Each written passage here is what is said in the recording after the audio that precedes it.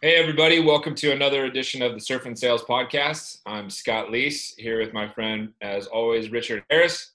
And we are joined by a good buddy of mine and fellow surfer, Paul Kline. How's it going, Paul? Going great, Scott. Thanks for having me, man. Now, is he Paul, better than our other guest who is a surfer? Is he better than Taylor?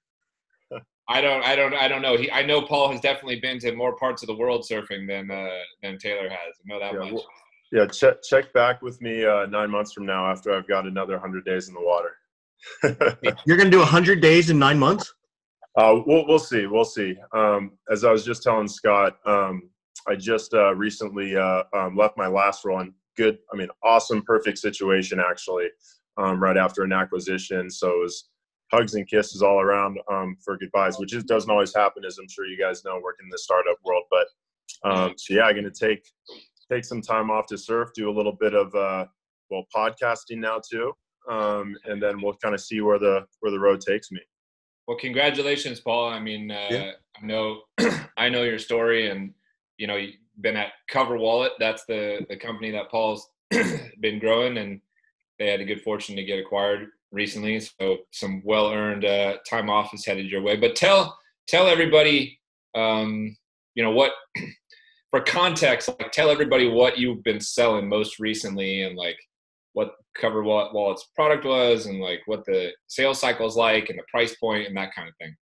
Yeah, sure. So it's a lot harder to explain that shortly. So I'll try and be as concise as possible, but because it's insurance and not SaaS, which is a little bit different. But essentially what Cover Wallet is it's an online platform for small and medium-sized businesses to purchase insurance policies online, which, if most of you guys sitting home, you're probably thinking, what, doesn't that exist? We have eSurance for car insurance, and, you can buy your health insurance online. But because of the difference, in underwriting guidelines and things like that for, take a coffee shop in New York City, for example, the risks associated with your business, and then the guidelines that the government puts in place that you need to do to protect your business could be completely different from here to South Beach, et cetera. So the human work in basically assessing how much a policy should cost is really expensive and time consuming. And what Cover Wallet does. So this would be an SMB type sale? Is it more transactional side than enterprise side, right? Yeah, exactly. So our higher end deals were with were in the 100K range with tech startups, and then we worked with a lot of bigger logistics companies. But we were bearing down on close to 35,000 customers when I left, and I would say 95% of those are small mom and pop organizations, but about 50% of our revenue came from the other 5%. So there was a range. We had different team segmentations, but the majority was pretty transactional. And so you've been building sales teams in New York City, for a while now. You got your start at Yelp, and then worked with me at Main Street Hub and opened the office in New York there. But you've also opened and led teams in Arizona as well. So how did you get into sales? At what point in your life did you realize that you were a salesperson and wanted to go into sales leadership? That's a great question. So I think like a lot of people, sales I kind of fell into sales. I graduated in 2008 with a degree in or dual major in econ and finance. So thought that I wanted to be a banker, and obviously that was not the right time for that economically. So I got a call from a Facebook message from one of my buddies who I used to work with and study with in econ class to come join this company called Yelp. And he was like, yeah, it's this cool young company. We have more traffic than ESPN, and we have a keg in the office. And that's all a 22-year-old really needs to hear. That's all right? Scott needed to hear, right? All this, Scott might have chosen ESPN. Yeah, at that time, that would have worked for me probably, yeah. So anyway, before I knew it, I was one of the first sales reps in Yelp's New York City office. And after about a year of really stellar growth there, They raised a big Series B from Bessemer, and had to really start scaling. And they chose Scottsdale, Arizona, which many companies are now choosing as one of their hubs to scale. And they took a highly talented team of the top 5-10 people from sales, account management, and operations to build that team out. And I was one of the founding members there. Shortly was promoted to management after moving to Scottsdale, and then helped scale that office from 0 to 150 in about a year. And then some. What is it? Let me stop you for a second. I've been a part of a lot of rapid growth, 0 to 150, I think what you said, in about a year. That is right at the top of like what's really possible, without absolutely losing your mind. Sure. Tell everybody what that experience was like. Yeah, sure. So that, it was crazy, and obviously we had to ramp up to that. So in the first 6 months, we probably hired 40 or 50 people, and then as we scaled and brought in more leadership from the other offices, we probably hired the next 80 in the next 6 months or so. The thing about when you're growing that fast is, I guess there's a couple of things. The first thing is time management is critical, because you're spending so much of your time recruiting and training, and it's got to be all hands on deck, just like we had at Main Street Hub, Scott, where as a manager, you're really like a micro CEO in the company running your own business, right? You need to focus on recruiting. You need to make sure that you're doing the training. Oh, sorry. Especially when you're the head person up in that particular office, you're sort of the one running it, right? Yeah, 100%. So balancing your time and finding the time to recruit and then train, and then, as you know, being a good manager is all about consistent coaching day in and day out. And I haven't come across a sales rep or AE in my life that, if they're really on 1 month, 6 months, they have the same process and they're on just in the same way. Like they need to be constantly trained, and habits need to be reinforced.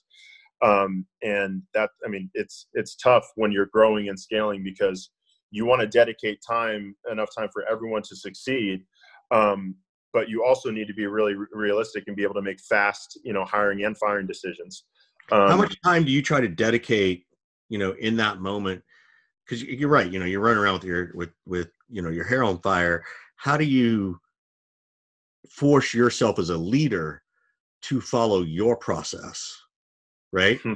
Right. This is, we're really good at teaching reps how to follow a process. Yeah, that's a great question for Paul. Yeah. So, and you and I both have the luxury of having worked for Scott, so we could tell that story too in another podcast. Yeah. So, and he knows old Scott, right? On another episode, it'll be all former VPs of sales who used to work for me. Totally. Oh my God, we should totally do that. So, but seriously though, like, how do you maintain that level of discipline as a leader to not let yourself get tugged into those other things that will always come along and try and tug us? Sure. Obviously having, leaders that, really, that really hold you accountable to what you need to do is important. But a big part for me personally is really like, I'm a big planner. At the beginning of the year, one of the first things I do is I write down my annual goals. I do the same thing on a weekly basis. When I walk into the office every day, I write the 3 things that I'm going to do. Sometimes I'll get too ambitious and I'll write 5 things to do, but that kind of keeps me on track. And then you got to live and die by a calendar. And in the same way that, a good sales rep kind of structures their day in a way that, in the morning, they, if they get in early, they're going to prospect. And then, by 9 a.m. they're hitting the phones or sending out, in-mails or whatever it is. They're scheduling their product demos probably later in the afternoon or the evening. Their closing calls. I got this one from. I got all that. So I'm gonna interrupt you because I want to push on this, right? Because look, we can all make our calendar look really pretty. And mine's color coded, red, yellow, green for urgency and negative stuff and all that kind of stuff. What I feel like I'm hearing you say is, I learned how to say no to other things. I learned how to say no to distractions. How do you say no to that distraction? How do you even decide whether that is worthy of your attention. How do you say no? What do you do when it's someone like Scott, who's now your SVP, and they're asking for time? How do you say that up the management chain so that you can be professional? You know, I know how to do it with Scott. I know what I would say, but Yeah. I'm curious how you've coached yourself to say no to other things or other people. Yeah, 100%. So that's a great point. Well, and so the short answer is, I can be almost disrespectfully ignorant of emails and Slack messages. Like I kind of make a conscious effort to set the expectation that if you send me an email or a Slack or a text, that does not mean that you're going to get an immediate response. Like I do that from day one. Now, obviously, there's situations where there's a fire, but my thought process, if it's a fire, you need to you get up from your desk and you talk to the person, or you pick up the phone and call. And that if it's really important, then they're going to do that. But it's really setting the expectation from day one that, you know, you're going to have your priorities are number one. I can't remember where I heard it from, but a really good quote that I heard was, your email inbox is a good source of where to see where other people should think you should spend your time. Right. And if you let that dictate your day, you're never going to get anything done that you need to get done in your priorities. And as a leader, that's what you're there for. Your job is to basically execute on what you know, on what you think you need to get done. Right. And if your leaders can't trust you then you're there's probably other issues, right? So how do you coach back to your leadership, right? Like, so you came along at a time where Scott has always been a good leader, but it wasn't his first rodeo in terms of leadership. He understands how to run a team. And, you know, I agree with you. Once he gives you the chance, you got the trust, right? It's sort of, you have the trust ball from day one until you drop it, right? Mm-hmm. And even then, Scott will still let you pick it back up and help you. Mm-hmm. What do you do with those less experienced managers? Ever had that experience where you kind of had to sort of coach the managers to, like, dude, this is my priority. I need to be with my team. Have you ever, any advice? I just want to give this advice to leaders and sales managers who are stuck in that middle management role, who feel like, you know, when upper leadership asks for something, it's like, you better be, you know, Mr. or Mrs. Johnny on the spot and answer it because they're asking, which is not always the case. Mm-hmm. Yeah. So that's a good question. So I think the main thing there is, I think it's really unfair as leaders when you aren't really specific and give timelines on when you want things to be accomplished and done. Right. So, you know, you'll have managers or CEOs, or it doesn't matter who it is, and they'll say, hey, I need you to get this done for me. And my first question is always, okay, when do you need this by? Because I want to make sure that I can take control of when things are going to get done. And then the same thing back. So when I'm talking to a manager, and for example, you know, I need to make sure that they're spending time call coaching or one-on-ones, I'm going to actually say, hey, look, you know, Glenn or Scott, part of what you need to do to get your team back in track is you need to do more time call coaching on the closing calls. So I want to see you blocking out time and actually adding yourself to your reps closing calls on the calendar and things like that. So I think a lot of it has to do with just being really specific and giving timelines on what you're asking for people, and that solves most of it. But I think vagueness is the enemy of any leader or in manager relationship. You need to be really specific. How much different do you think it was making the Sorry, leap? Scott, you're quiet. Can you hear me now? Yep.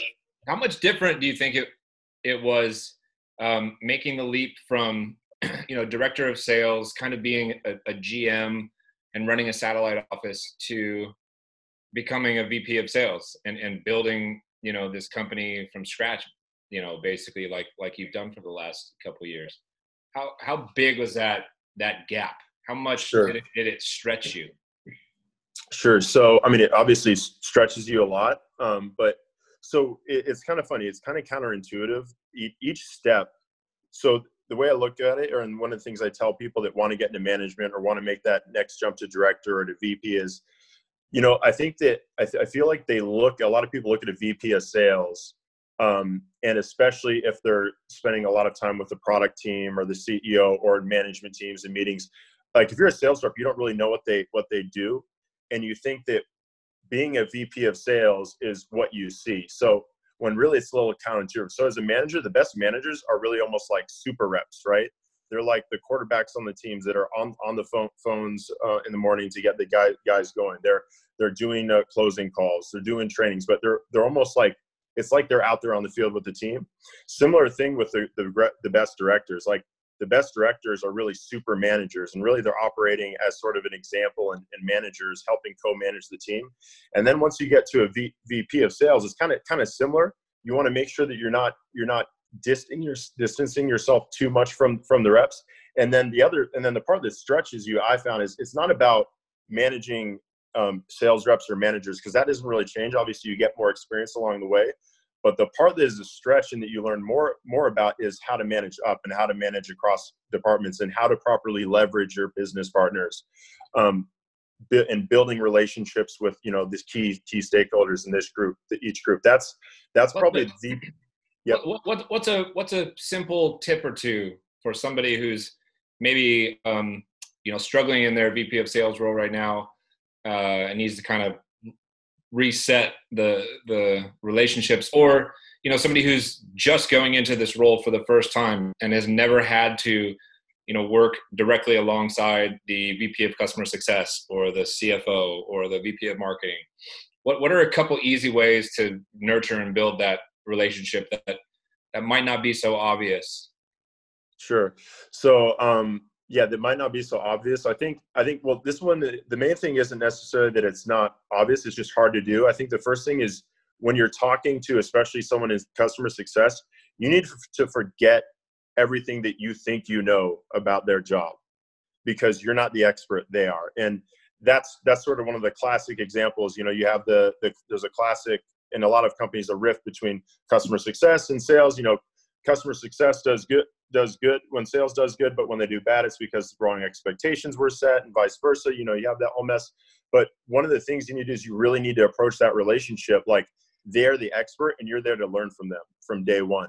And you're asking questions like, okay, so what is the best way that I can support you and your team? And what are the top things that you're seeing from from customer feedback that you think that we need to address in the sales process? So it's really genuinely looking at them with curiosity, and like they hold the answers.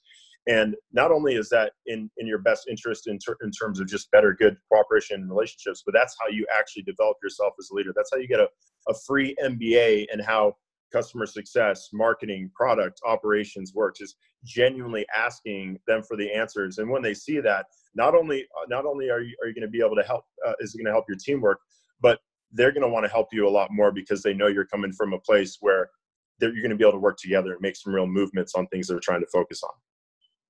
That's cool. I want to shift this, because this is the cool part I think about us doing this podcast, is that we often get to talk to people who we've worked with or worked for, or who've worked for one of us.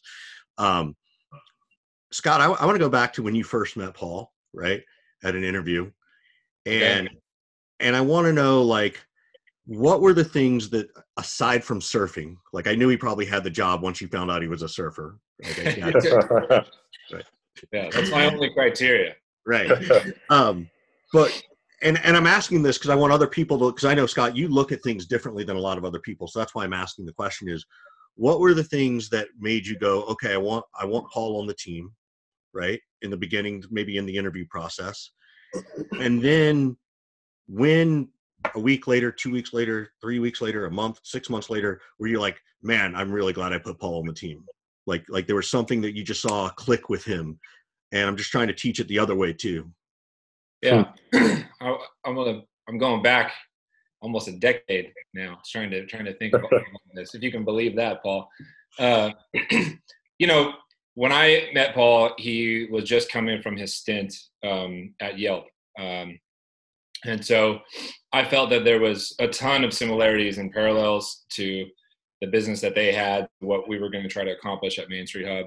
So I was struck right away by what I felt was relevant experience. But the thing about Paul that I think is quite unique is he has a way of being really animated and fired up, but maintaining an even keel at the same time. He doesn't get real angry and upset. He's like a long Wick, if you will.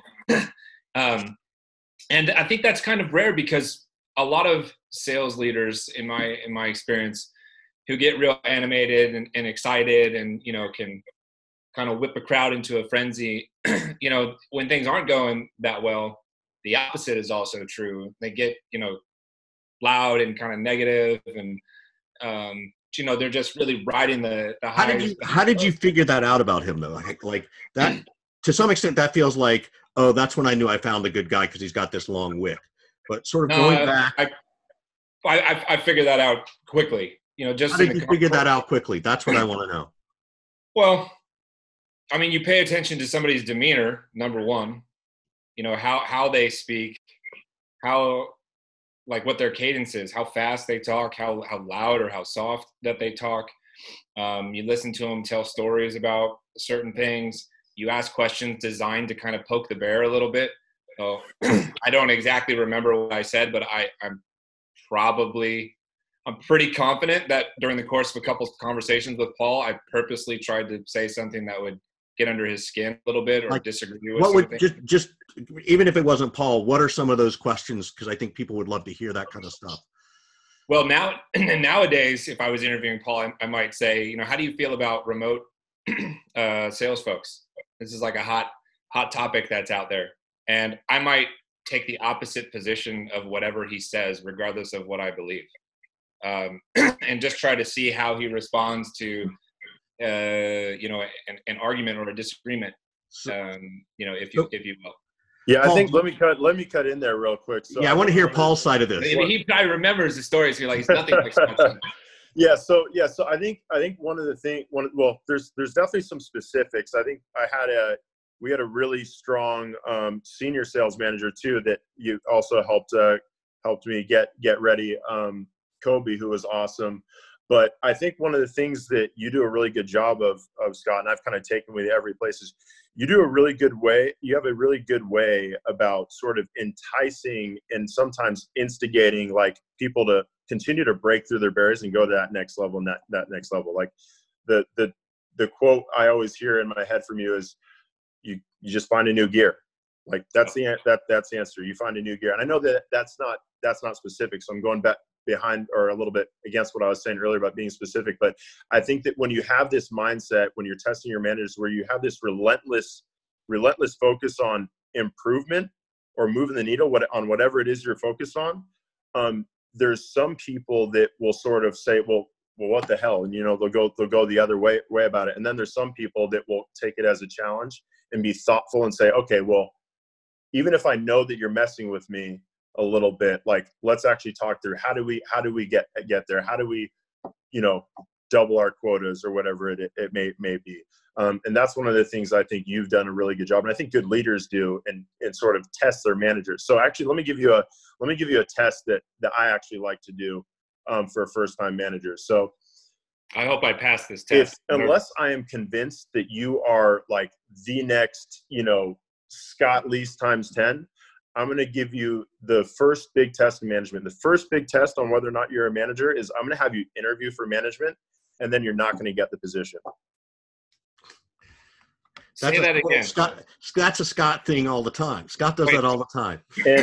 And you know that now some people are thinking to themselves, man, that what an asshole. But there's obviously a way you do it. So part of it is that what you want to do is you want to do that kind of early. It's sort of part of the grooming process for a new manager, right? So if you're looking at, you know, a young, hungry rep and they're one of your top guys and, you know, they're hitting sales targets and people are going to them and, you know, listening to their calls or, you know, emulating what they do, you're going to say, hey, you know, I think this guy's ready. But really like 6 months or 3 months before you think he's ready or it's a realistic thing, part of the business, then you give him a shot, you know, in a set of interviews and you have him, you know, sort of show you his stuff and, you know, take him through a slide deck of how he would build his team and what the culture would be and all that stuff. And you get to sort of test run it.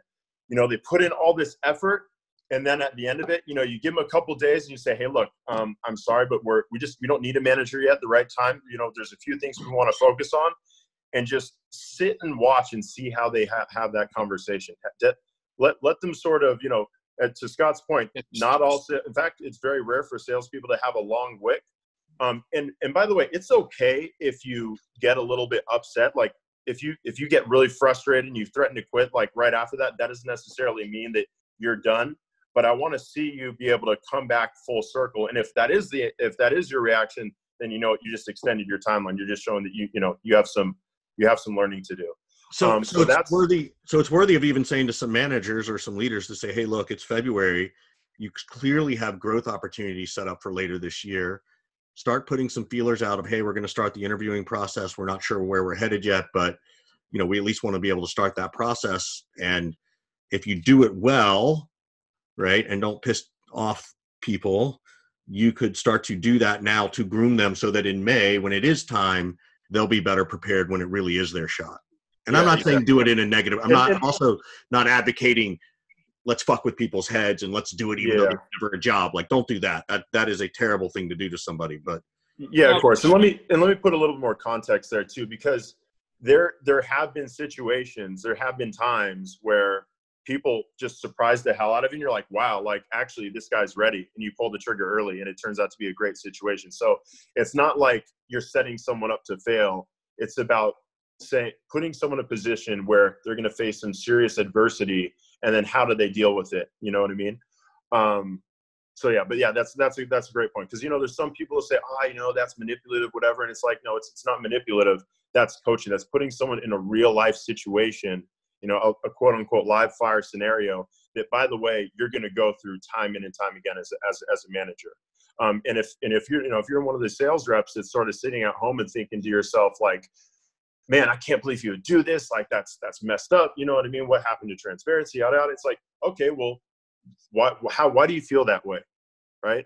Like what is it that's sort of triggering you inside that's thinking to yourself, like, I don't see how that's going to drive a good result. Because being tested as a leader is one of the most guaranteed things. And I mean, it's more guaranteed than death and taxes. Like, you are going to be tested more as a leader than any other role that you could take as a company, especially as a sales leader. Yeah. I think we've got a new name. I think you're going to officially be Paul Wick instead of Paul Kline from all this. Instead of John, right? Yeah. I like that. Where do you see the sort of sales profession headed? That there was all this talk in the last 2 months in particular about what are some of the trends that are going to pick up steam? What are some of the patterns and things that we used to hold true that are going to drop off? Do you have opinion on any of that stuff? I mentioned the remote work thing. Even like I'm curious now that I mentioned that. Like, is that a part of your plan as you think about what kind of opportunity and what team you'll build next? Sure. So I think as I've kind of gone on in my career, I think one of the things that I've come to realize more and more is just how important in general the real happiness is to your team. Like, I mean, people talk about motivation and goals and accountability. Like, if your team isn't happy and like enjoying what they're doing, and I know that sales is a tough profession to enjoy all the time. But yeah, there's certainly a lot more chatter about motivation than there is about happiness and joy. Yeah, exactly. But I mean, you can't be motivated to do anything if you're not happy with yourself and your current situation. And I want to give you a shout out, Scott. I mean, one of the most impactful posts that I ever saw you make was when you said, you've been trying these new spiffs where rather than spiffing out contests or paying people for sales performance, you would spiff out money for people to make improvements in their life, like quitting cigarettes. And that's fucking awesome. Like, if you can make a meaningful impact on the mental and physical and even spiritual, for some people, well-being of your team, that's going to drive things more than anything. So I think, I mean, yeah. And we can talk about things like, how is sales trending? Like, is it not going on LinkedIn and email and Slack and all these other things? But so is the trend going to be maybe that, sales leaders need to embrace more of this, almost holistic kind of thinking, right? More humanity, more balance, less go all the time, and more like, hey, how you doing? Can I help you feel better and therefore do better? I just spoke on this yesterday, literally 48 hours ago, less than 48 hours ago, at the AAISP event in Florida. We're talking about management, and that the future of management is going to rely solely on the ability of the manager to be human. And we're, particularly as the younger generation comes in, it's expected of them. They've been raised to talk about their feelings. We have been raised to ignore them. At least Scott and I were, right? Mm-hmm. Push that shit away, push it down, go back out there and compete. When in fact, we probably all yearned for a little bit more tender love and care. So I don't think it should go all the way to the other extreme, but I see it happening now, and I'm starting to, I certainly advocate for it a lot. As Scott knows. So I have a question for you, Paul. Any manager, and it could be Scott, but any manager ever do that for you? Like where you were like, oh my God, this person gets me. They got my back. They also got my front. Like, I don't want someone to just have my back. I want them to have my front and my sides. Like, anybody ring true for you? Yeah, I mean, this is where I've been really, really lucky. I mean, obviously Scott's an awesome leader, and I mean, we did a lot of great work together. He's a guy that you feel like you can approach not just about and this kind of goes to what I was saying, not just about sales stuff, but life stuff, because, he understands, like many good leaders understand, that a lot of times, like when the productivity isn't there, the motivation is there, it has nothing to do with work or what they're doing on the phone. It has to do with something completely different outside. And in a lot of ways, you're part parent, part mentor, part psychologist. So so the answer is yes, I've been lucky. I think I can't really think of a boss that I didn't feel like I could have a real personal conversation like that. I mean, right from my first manager, Katie Sullivan, who's had an awesome career at Yelp, to the director of that office, Dennis, to Scott Leese, to Mandy Cole. I mean, everyone that I've worked with at CoverWallet. I mean, I've had a lot of really awesome execs, and that isn't always the case. But yeah, I mean, that's a huge part of why I am who I am today, and my approach to leadership. Because I think. Are you willing to share something where someone helped you with something outside the office that made life better for you? Yeah, let me let me ponder that for a second. I'm sure I can think of some good situations. Actually, yeah. Let me give you one. So I think one of the biggest things is that everyone deals with, especially in their 20s, is it has a massive impact, is our breakups, and just relationships and things like that. And my first manager, Katie, did an awesome job of just being sort of there for me and sort of helping me understand what was going on and like push me in a certain direction. So I mean, this isn't about dating, but that'd probably be the one. What is it like telling your team, for you? Sorry, you broke up for a second. What is it for you? What is it like telling your team that your time there is done and it's time for you to move on and accept your next challenge? And I've done this many times now. I was talking to a woman in Austin who was feeling super guilty and like dreading telling her team that she's moving on to take a different leadership role. And I can remember, I don't know if you remember this, but I can remember you and I were having steak dinner in New York City somewhere.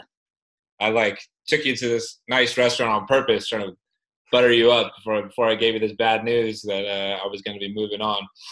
I'm wondering, what was that experience like for you? I mean, this is different in my opinion, because you're the VP of sales. You're the one who built this thing. You're the one that took it to acquisition.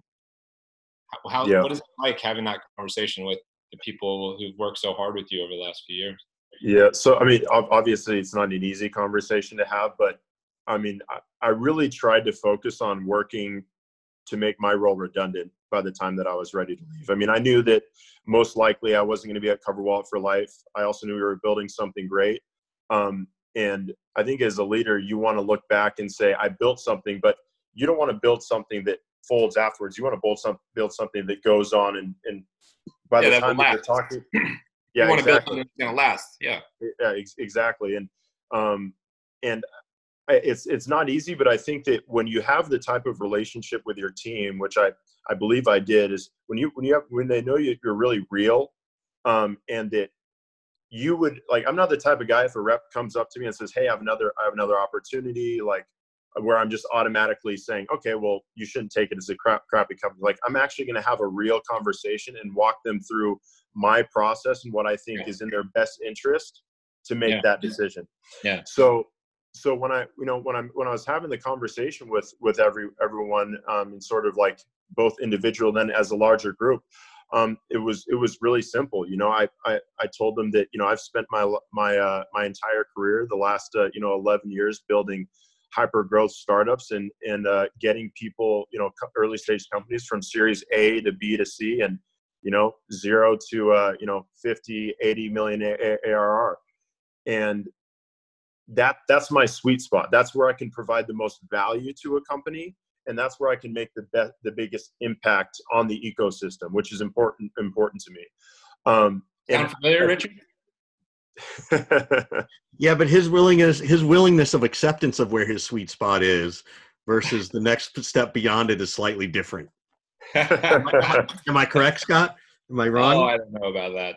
Yeah. Yeah, I mean, I think it's an important point, and I don't think it gets talked about very much. There is a right way to walk away, not just a right time.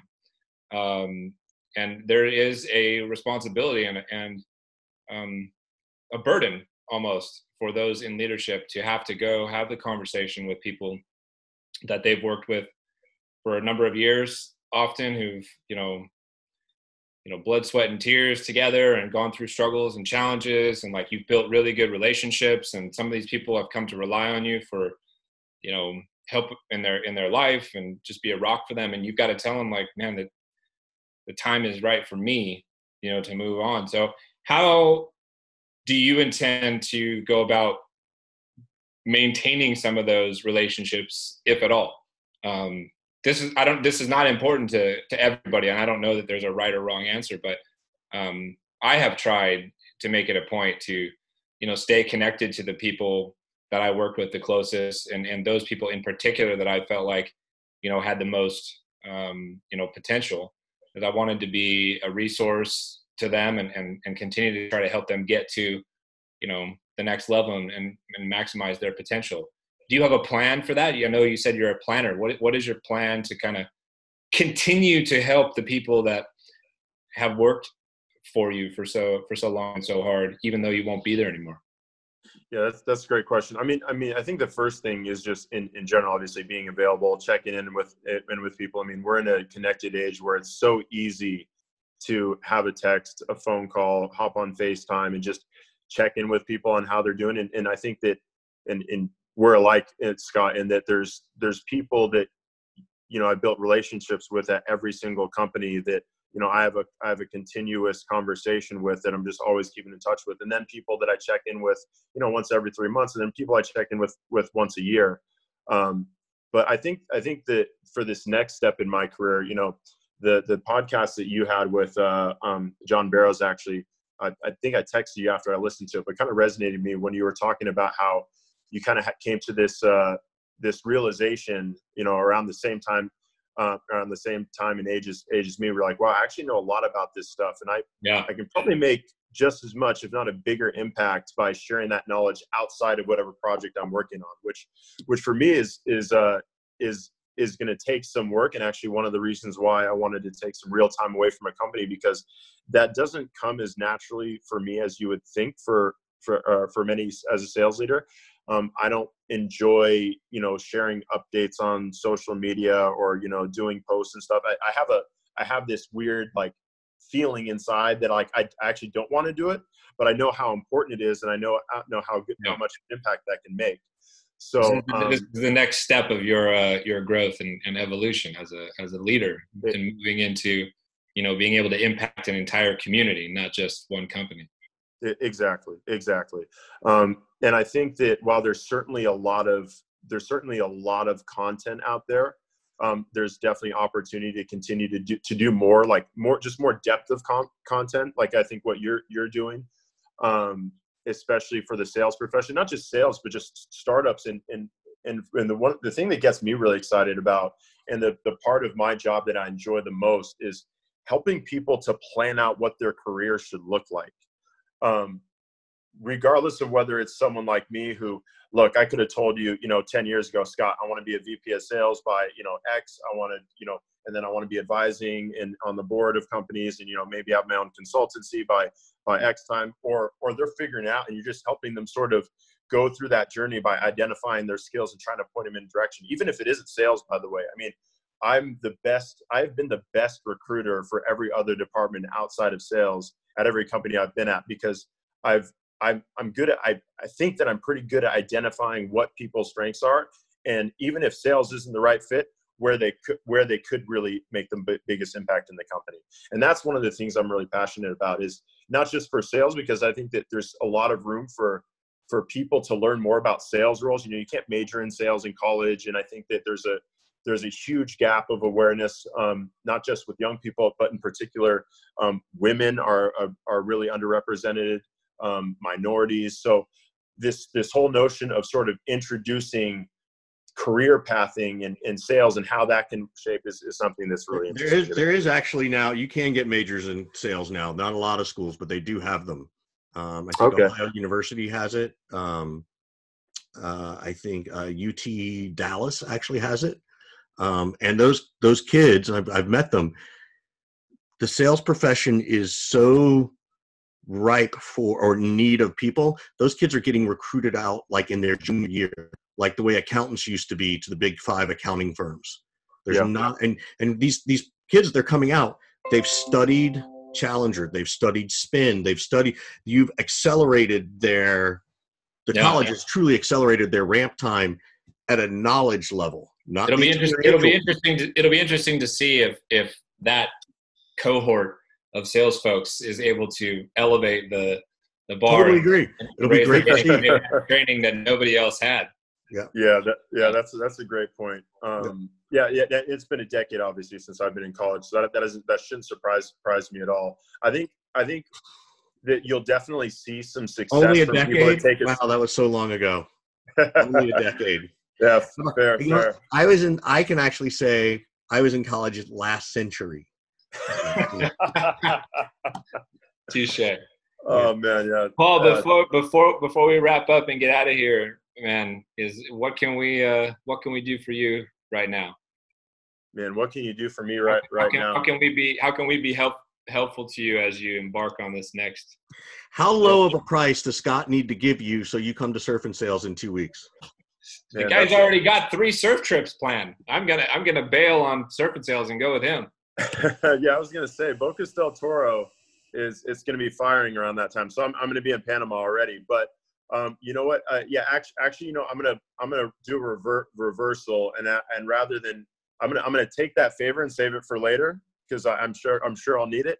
And instead, I'll commit to. I know it's not going to be this Surf and Sales, but I can probably commit to the next one and the one after. Within the next 12 months, Scott Lease, I will attend Surf and Sales. You're on the records. Surf and Sales 5 is going to be in super southern Mexico in September, by the way. Cool. Yes. Oh, yeah. I was just going to say, can I consult on the destination and timing? Yes.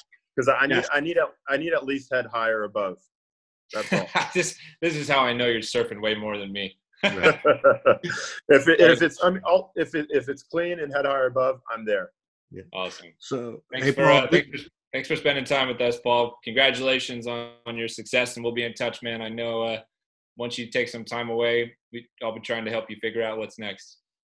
All right. Thanks a lot, guys. Yeah, Paul, Wick, Kline, everybody. Thanks for joining us, Paul. Have a good one, fellas.